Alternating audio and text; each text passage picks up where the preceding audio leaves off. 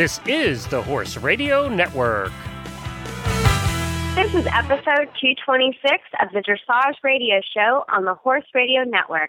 This episode is sponsored by Fleeceworks and Equisketch.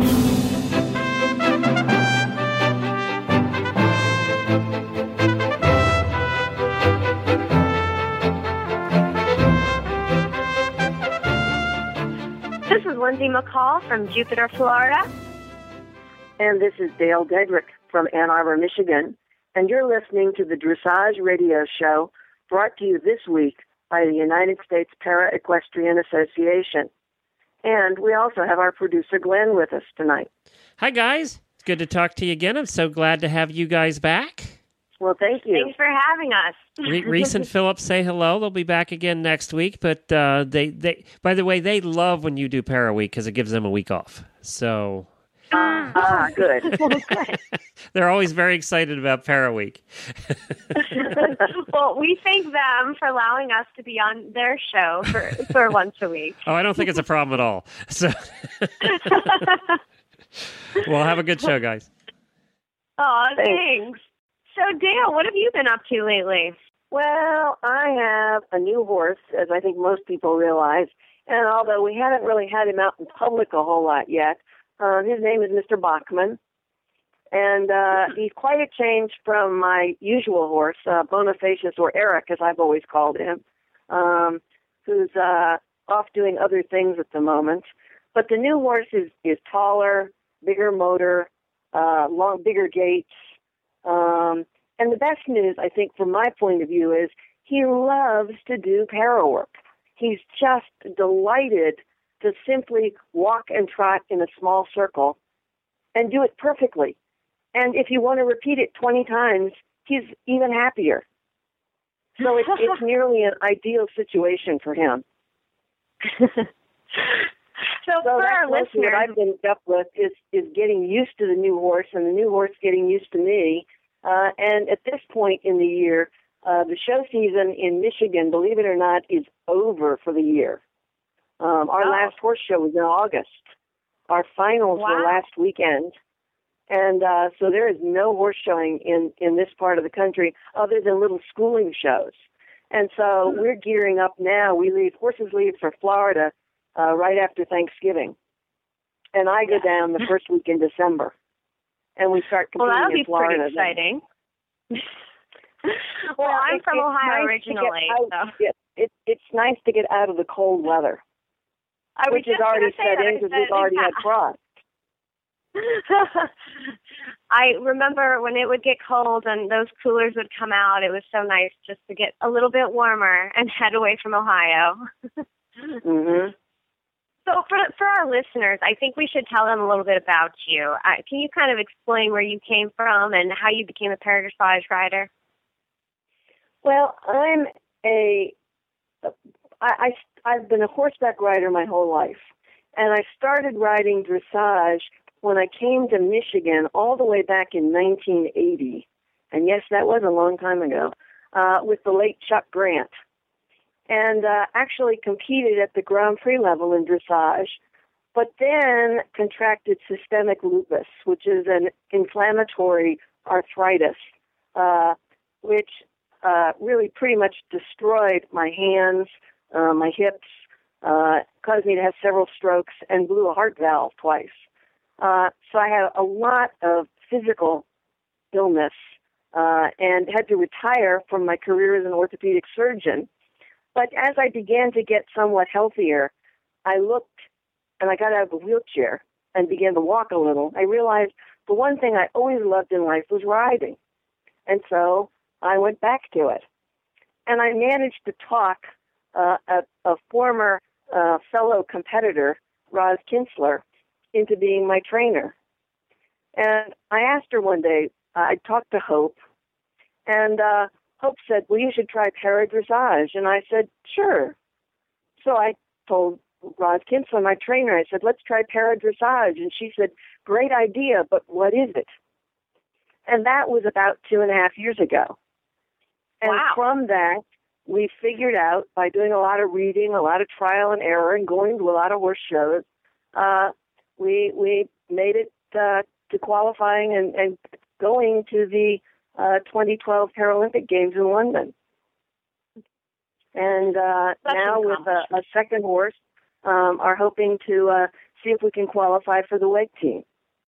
So it seems like a fast track in para-dressage, but realize that I came from a very strong dressage background back when I was an able-bodied rider. So that sped things along. Well, I thank you, and I know our listeners will be excited to hear that our co-host is a doctor, an orthopedic surgeon, or past orthopedic surgeon, and I know we have some great guests ahead of us today. Well, we do. We and I'm looking forward to chatting with both of them because I haven't gotten a chance to see them in person for a while, and I was with them both in London last year, and just about a year ago, we met up in Washington, D.C. when we had a chance to meet the president and his wife. That had to be pretty exciting. It was. It was also a really fun time for us to all be together as a team and be relaxed because there was no pressure on us. Of course, we're talking about Missy Ransehousen and Rebecca Hart. And after this commercial from Fleeceworks, we will be speaking with Rebecca Hart. And Rebecca is a Paralympian. She was a Paralympic champion in 2006, 2008, 2009, 2010, and 2012. And she was on the Paralympic team in 2008, as well as the 2012 Paralympic team, along with you, Dale.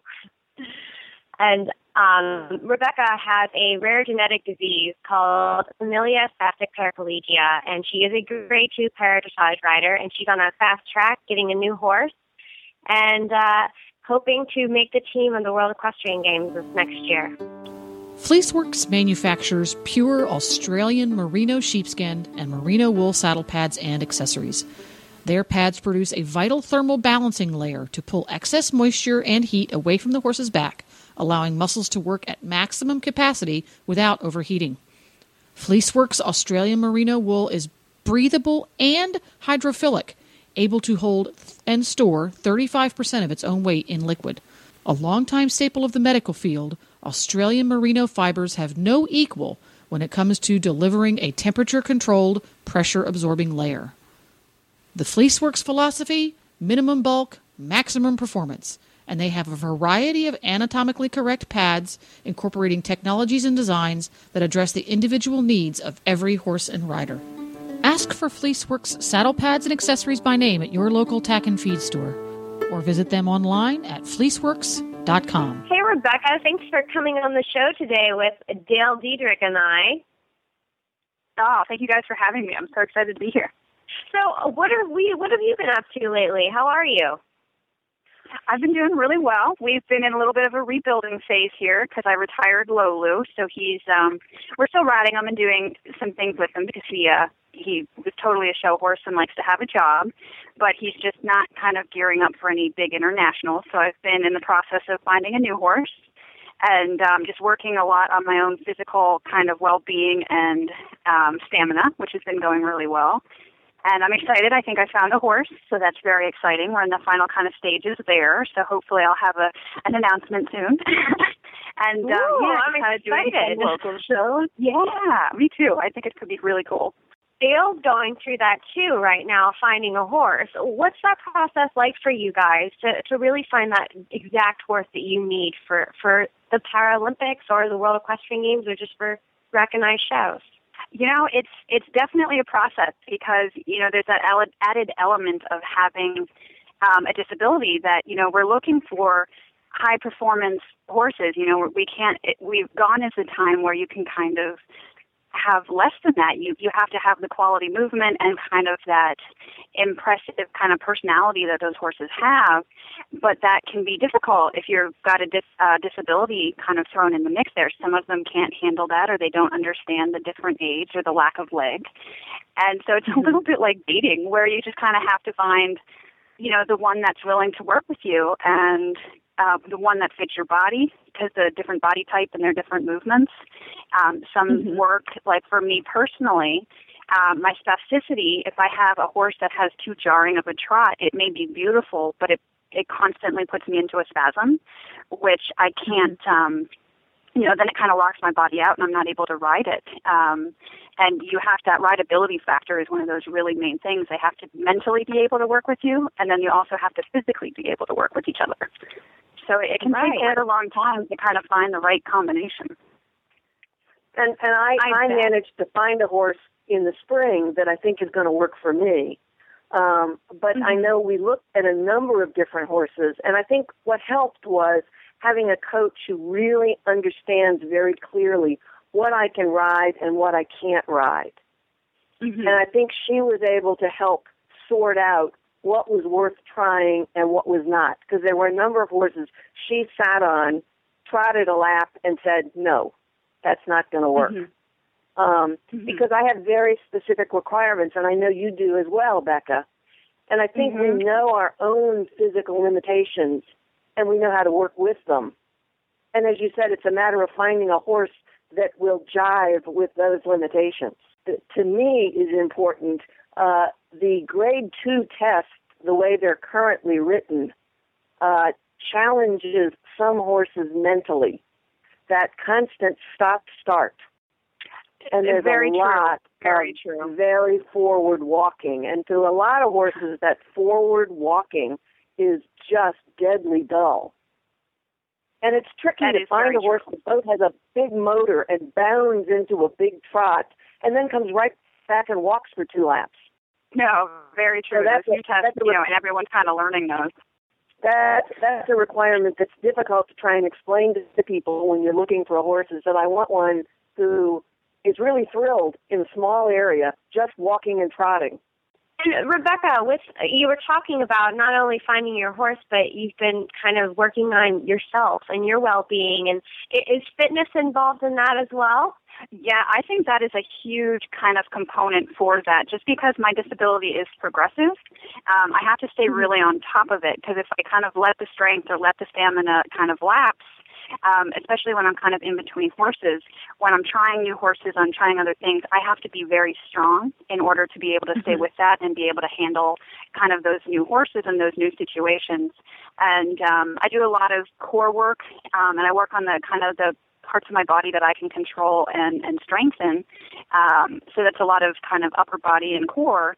And I found that, in doing so, it's actually improved my riding, just because I'm working very dedicatedly kind of with my personal trainer and a physical therapist kind of hand in hand, and then also a muscle activator who's been very kind of poignant in getting my body to kind of stay in a state that I can really use it. Use the parts that I still have access to and kind of the nerve connections that are still there. We've been trying to strengthen those so that as it does progress, the outward signs are less visible. And we've been fairly successful at that. So that's been a very kind of fun last 8 months or so, where I've been very focused on doing that. And it's really, I think it's come across in the riding. I feel that it's, just being able, my balance is better, my strength is better there. And I'm looking forward to kind of getting that new partnership and kind of using that added fitness to kind of make that, because we're going to have to hit the ground running in order to qualify for all the things that we need to in order to try and make the World Equestrian Games next year. So just to kind of be able to kind of keep the momentum and the stamina through kind of the next, basically the next year, I think it's really important to just kind of stay on top of that fitness and that strength. Right. That turns out to be a problem for many of the para riders. And there's a whole group of people like myself for whom chronic illness is largely the cause of our being a para competitor. And for us, it's not just fitness, but it's managing illness that comes and goes in rather awkward patterns. And I know if I get just the littlest bit overly tired, I get into heart trouble almost immediately.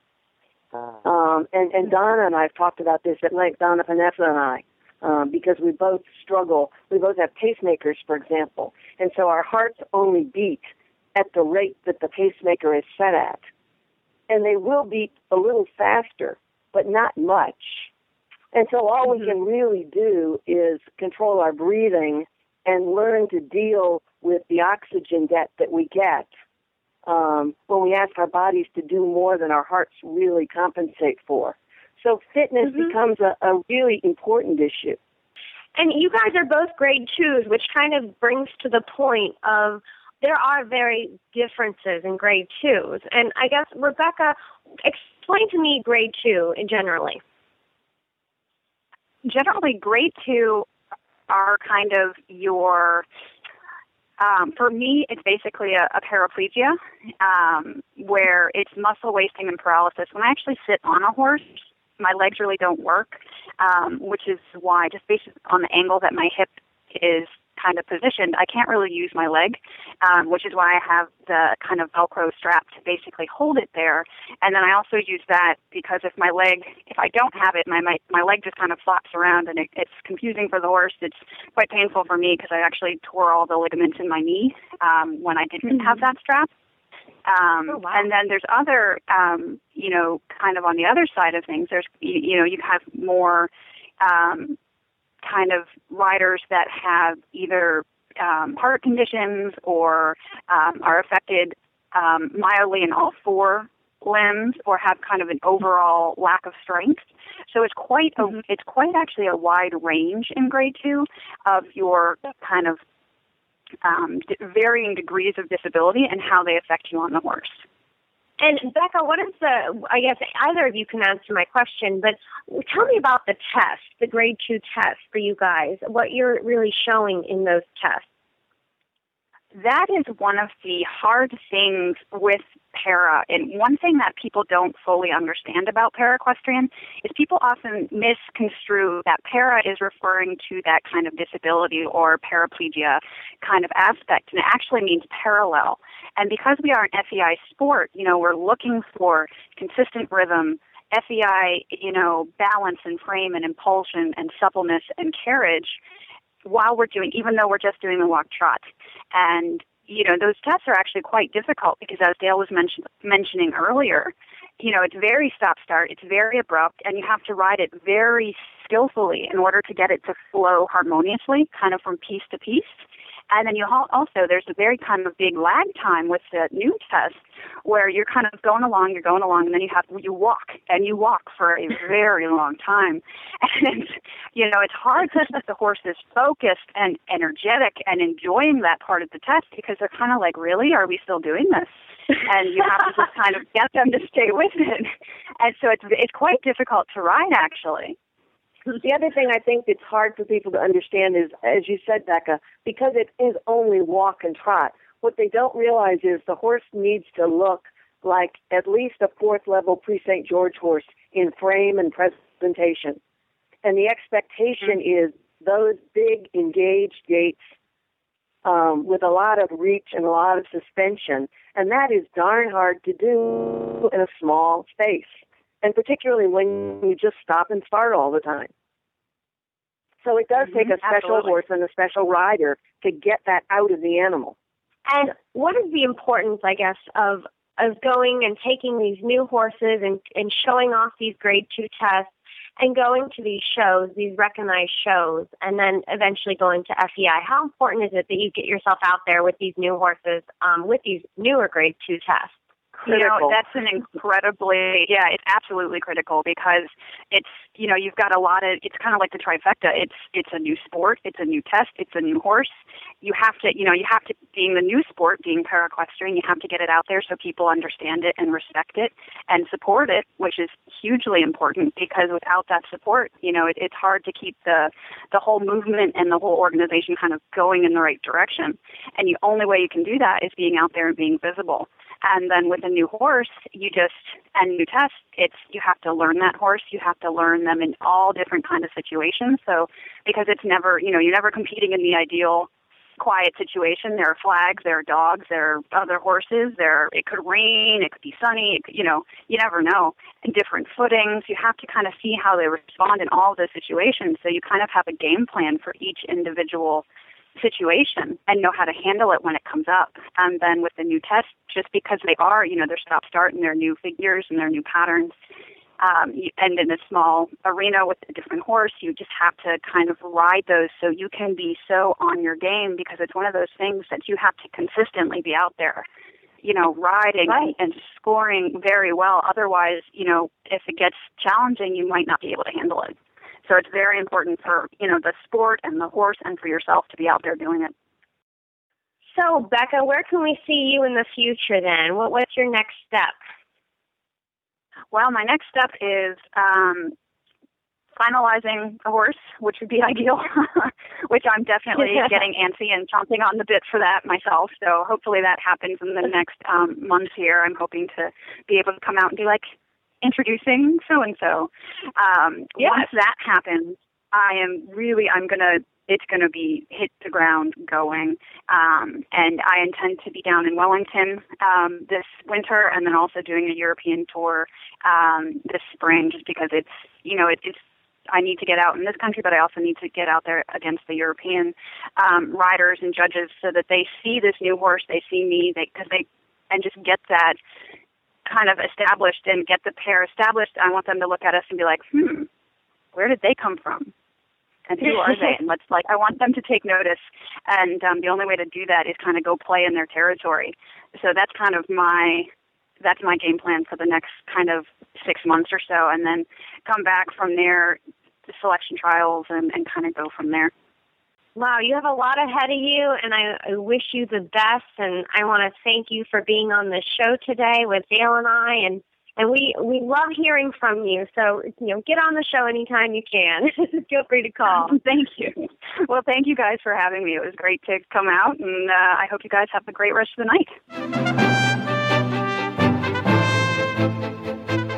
Right after this commercial from EquiSketch, we'll be speaking to Missy Ransehousen. And Missy's been the coach of the U.S. para team since roughly 2000. And I know she has a lot to tell us, not only about what the status of the para world is at the moment, but I think she'll give us some insight into matching horses and riders and helping people find some hints on training as well.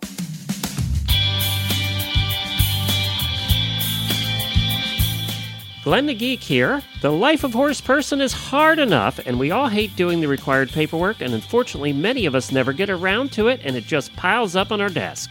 That is about to change thanks to the EquiSketch Records app for your iPhone or iPad. My wife and I use it to track our horses, and we absolutely love this thing. EquiSketch Records is the most thorough and complete equestrian records app on the market today. We love this app because you can track your farrier work, your dental, your coggins, medicines, worming, and so much more. And you can get reminders on your device when all of these things are due. You'll never forget a worming or shots or farrier visit again. But it not only tracks your horse, you can also manage your horse shows, including individual events. You can manage riders, including lessons and memberships, and so much more. And you can sync it between your iPhone and your iPad, and all of this for the price of a couple of cups of coffee from Starbucks. Search for EquiSketch Records in the iOS App Store or go to EquiSketch.com. That's EquiSketch.com. EquiSketch.com. Well, thank you, Missy, for coming on the show today with Dale Diedrich and I. It's great to be here. Always nice to talk to you guys again. And so what have you been doing lately? Well, we've had a fairly busy summer. I think this is the first summer in a long time that we've actually had rain, so it's been quite nice to be able to compete the horses, mainly the event horses this summer. So that's been busy. And then I've got two riders, Becca, Hart, and Margaret McIntosh, that ride with me all the time. So we've actually been searching for new horses for them for WEG next year. So a lot going on there. Well, we heard from Becca with what she's been going through with searching for a new horse. What's it like for you as the trainer searching for a new horse?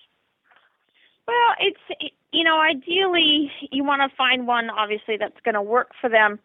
More long term, especially for Becca, because she really has goals to ride, not only with the disabled riding and working towards WEG next year, but she would also like to be able to do some able-bodied classes. I think her dream is one day to show at the Grand Prix level, but so she needs a horse that's a little bit versatile that way. That has a great walk, but can still, possibly perform more of the upper level movements. Mm-hmm. So yeah, that's a hard shoe to fill, but we keep searching, and we've got a couple ones that look quite nice. So hopefully it will come about soon. And Becca mentioned you guys might be going to Europe this year. How important is it that you get over there and go to Europe? Well, it's very important. You know what? For all of us, that want to compete internationally and get out there, we need to. That exposure of always riding with your competitors, your international competitors, has been very important, and we've seen it throughout all the sports. With all the equestrian sports, that they need to be there competing against the Europeans in order to be competitive, at the games and at the World Games. So, it's unfortunately for us that the money needs to come through, but I would love to see the riders in Europe. I think that would be fantastic for them. And you've been the chef to keep for our team for many years now. And kind of what have you seen the changes that have occurred over the past years? Well, it's been a lot. I started in 2000 with them, with going to Sydney, and as we all know, it initially started that you would borrow a horse. And when you got to the competition, you had to, it was in a draw that you would, draw the horse that you would ride. So, obviously from there it has changed quite a bit now that you have your own horse. And the biggest thing is to really find horses and riders that match. And I think that's still where, everybody would love to ride that beautiful, fancy moving horse, but sometimes that doesn't always work for them. They need to have a horse that suits their style, their own disability in a way that the two of them can work together. So I think that's a little bit of where we are still behind. The Europeans have, luckily to their advantage, they have a lot of choices in horses. And we have so far over here been a little bit limited in what we've been able to find. So I think that's where we still struggle a bit, is really having the class, the class of horse that the riders can ride and be competitive on, and then be out there competing. So, the sport has drastically changed. I mean, when I started, back in 2000, you could easily ride your American quarter horse and, do fairly well. And, obviously now that's not going to work so well. So, big strides have happened. And the same, for the riders, that they need to grow with the sport. And that's been difficult too. That's been a long process, a long, slow process. Of course. Missy, do you think the riders are getting a better feel for the kind of horses they need to be mounted on today? Well, I think, yes and no. I mean, I think there again is I think the riders have an idea of what they need to ride, but I think what they need to ride and what they can ride is sometimes two different things. And I think a lot of finding that out, it takes a little bit of trial and error. But no, I think we're still a little bit behind in that time frame. I would really truly like to see it advance a little quicker than it has. I find that a number of riders I talk to are truly daunted by the cost of the kind of horse they actually need. Oh, absolutely. And I think that's been really startling to a number of people, not just the flat-out number of expense to purchase it, but then the maintenance on these animals is a little different than their backyard horse. And that is a piece that we need to get out there a little bit more. Yeah. No, I mean, absolutely. I mean, you think about the amount of traveling that you do. I mean, the amount of gas that you spend, the amount of money you spend in your entry fees and your vet fees and your farrier fees and your, all your membership fees. How about that one? To join the USDF, to join the FEI. I mean, all of those fees and the USDF, all of that. I mean, it adds up. It is not, it is not a cheap sport. And now that we've, in a way, going under FEI rules is nice, but in a way it makes it so much more expensive and so much more involved. Because now, I mean, it's like, unfortunately, you would like to have horses that are a little bit older, that are a little bit cheaper, that you could give a gram of Butte to and go down the center line on. But, under FEI with a Clean Sport Act, you can't. You can't. Yeah. You can't do any of that anymore. And that's unfortunate, because I think that's where the para riders actually are hurt. I think that's where there's, unfortunately, I think that knocks out a lot of horses that would actually suit these riders. Missy, the Great Britain team has done quite well, and you're over in Europe, and they're funded a different way than us. Can you kind of explain how they're funded so differently than us, and why it's, I guess, harder for us a little bit financially? Well, most of their riders are actually funded by the lottery system, so they are given money to help keep their horses competitive and to help fund to buy the horses. Now, a little bit that goes with that, though, too, is if a rider does not get along with a horse, they will switch riders, which we know over here would be quite difficult, right. In this country. But overall, they're funded, they want their riders to be successful. So they try in every way possible to make them successful, to help them with as much funding as they can, so that they can train and compete and win medals. And that's exactly what they do. So are the para riders funded the same as the open riders?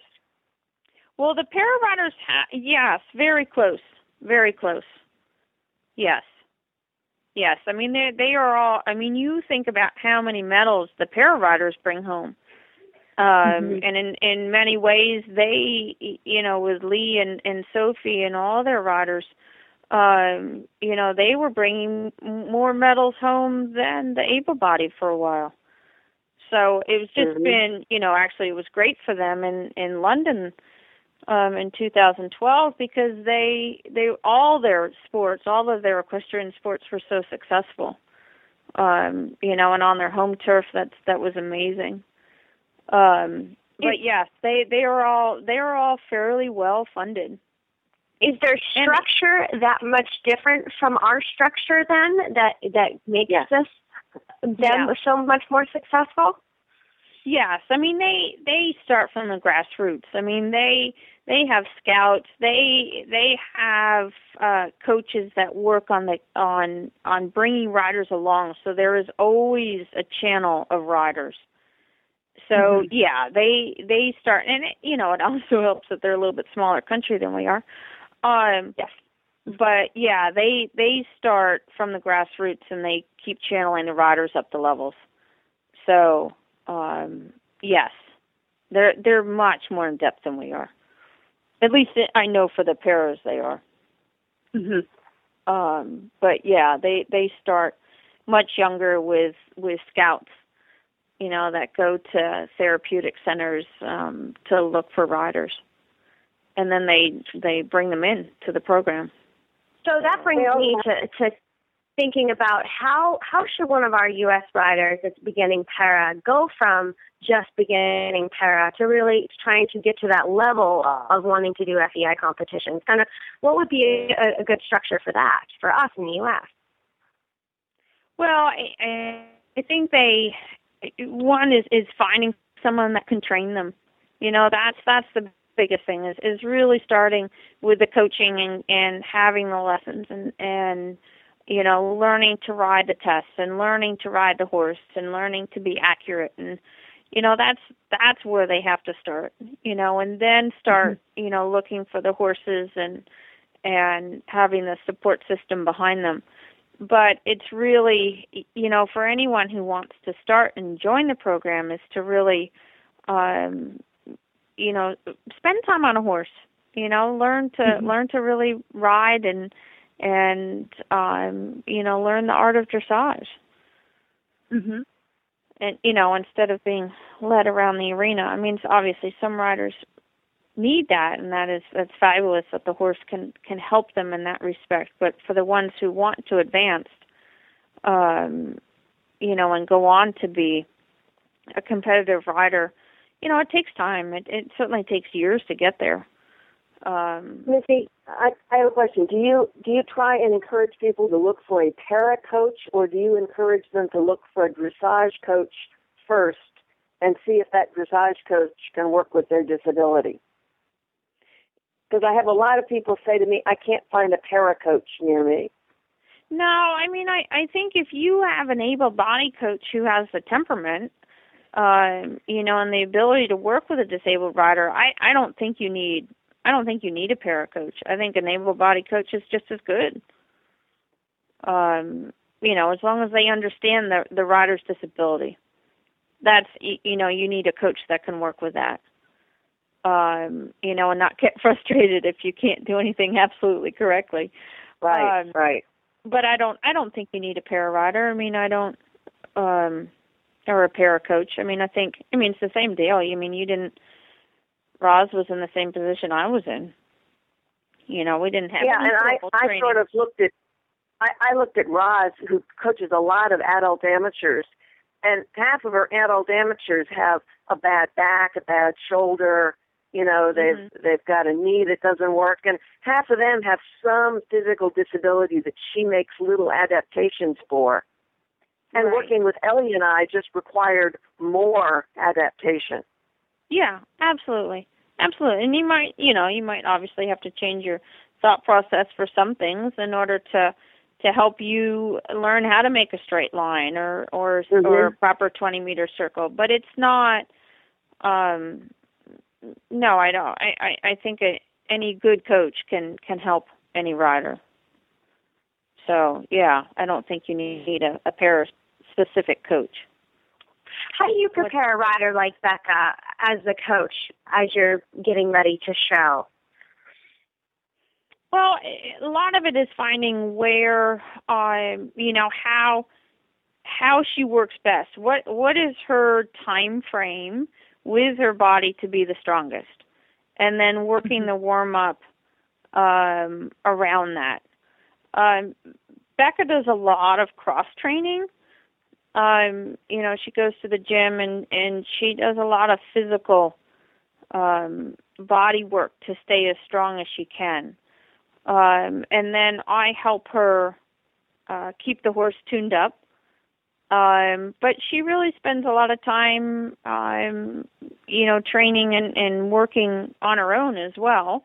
But she, when we get ready to show, it's really knowing where her strengths are. So if her body works the best within the first 15 minutes of her ride, then that has to be that time frame that she goes into the arena.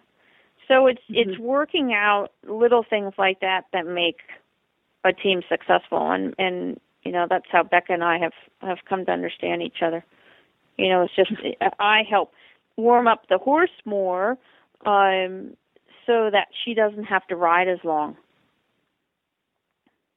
And it's little things like that make the difference. Well, thank you, Missy, for coming on the show today. We really appreciate it. Yeah, no, it's, once again, it's great to catch up and hopefully help educate all of those with questions and make it successful for these para riders as they continue towards a big year next year.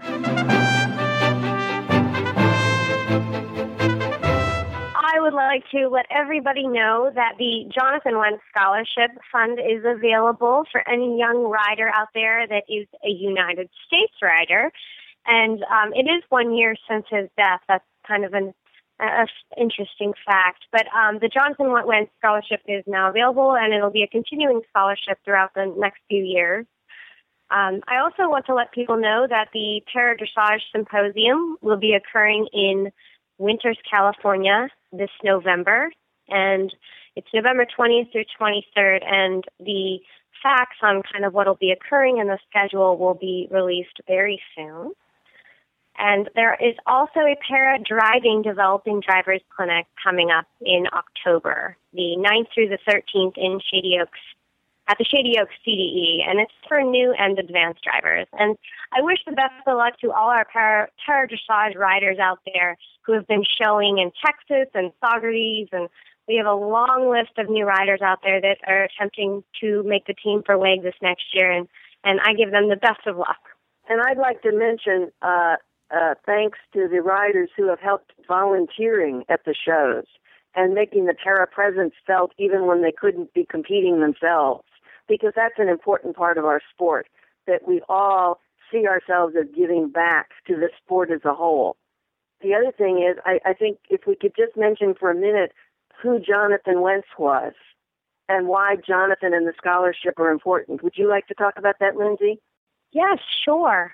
The Jonathan Wentz, well, first Jonathan Wentz was, we've talked about him many times before on this show, and he was our Paralympian in 2012 on the team, our highest placing rider. And he is a very strong part of our para-dressage sport. He went from starting it as a beginner and going all the way to the Paralympics. He was a big supporter of the young riders, and he really wanted to see this sport grow.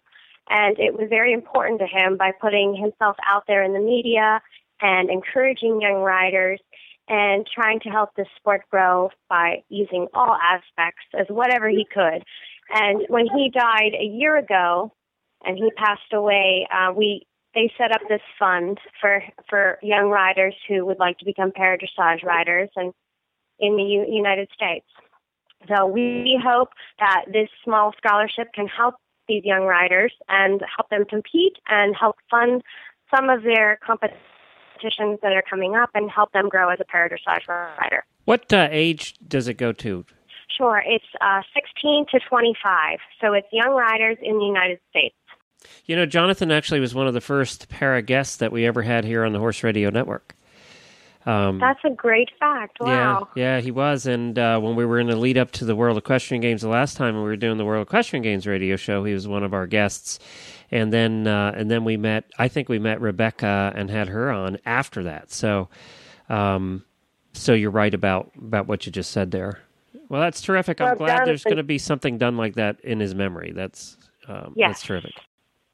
Well, I want to thank you, Dill, for coming on the show today. You were a great co-host. Well, thank you. I had a good time. It's always fun to chat. You can find our show notes and links to today's guests on the website at dressageradio.com. Like us on Facebook, just search for Dressage Radio Show. Download the Horse Radio Network app for iOS or Android in the App Store and search for Horse Radio Network. And you can learn more about the United States Para-Equestrian Association at uspea.org and, of course, on Facebook. Remember, one man's wrong lead is another man's counter-canter.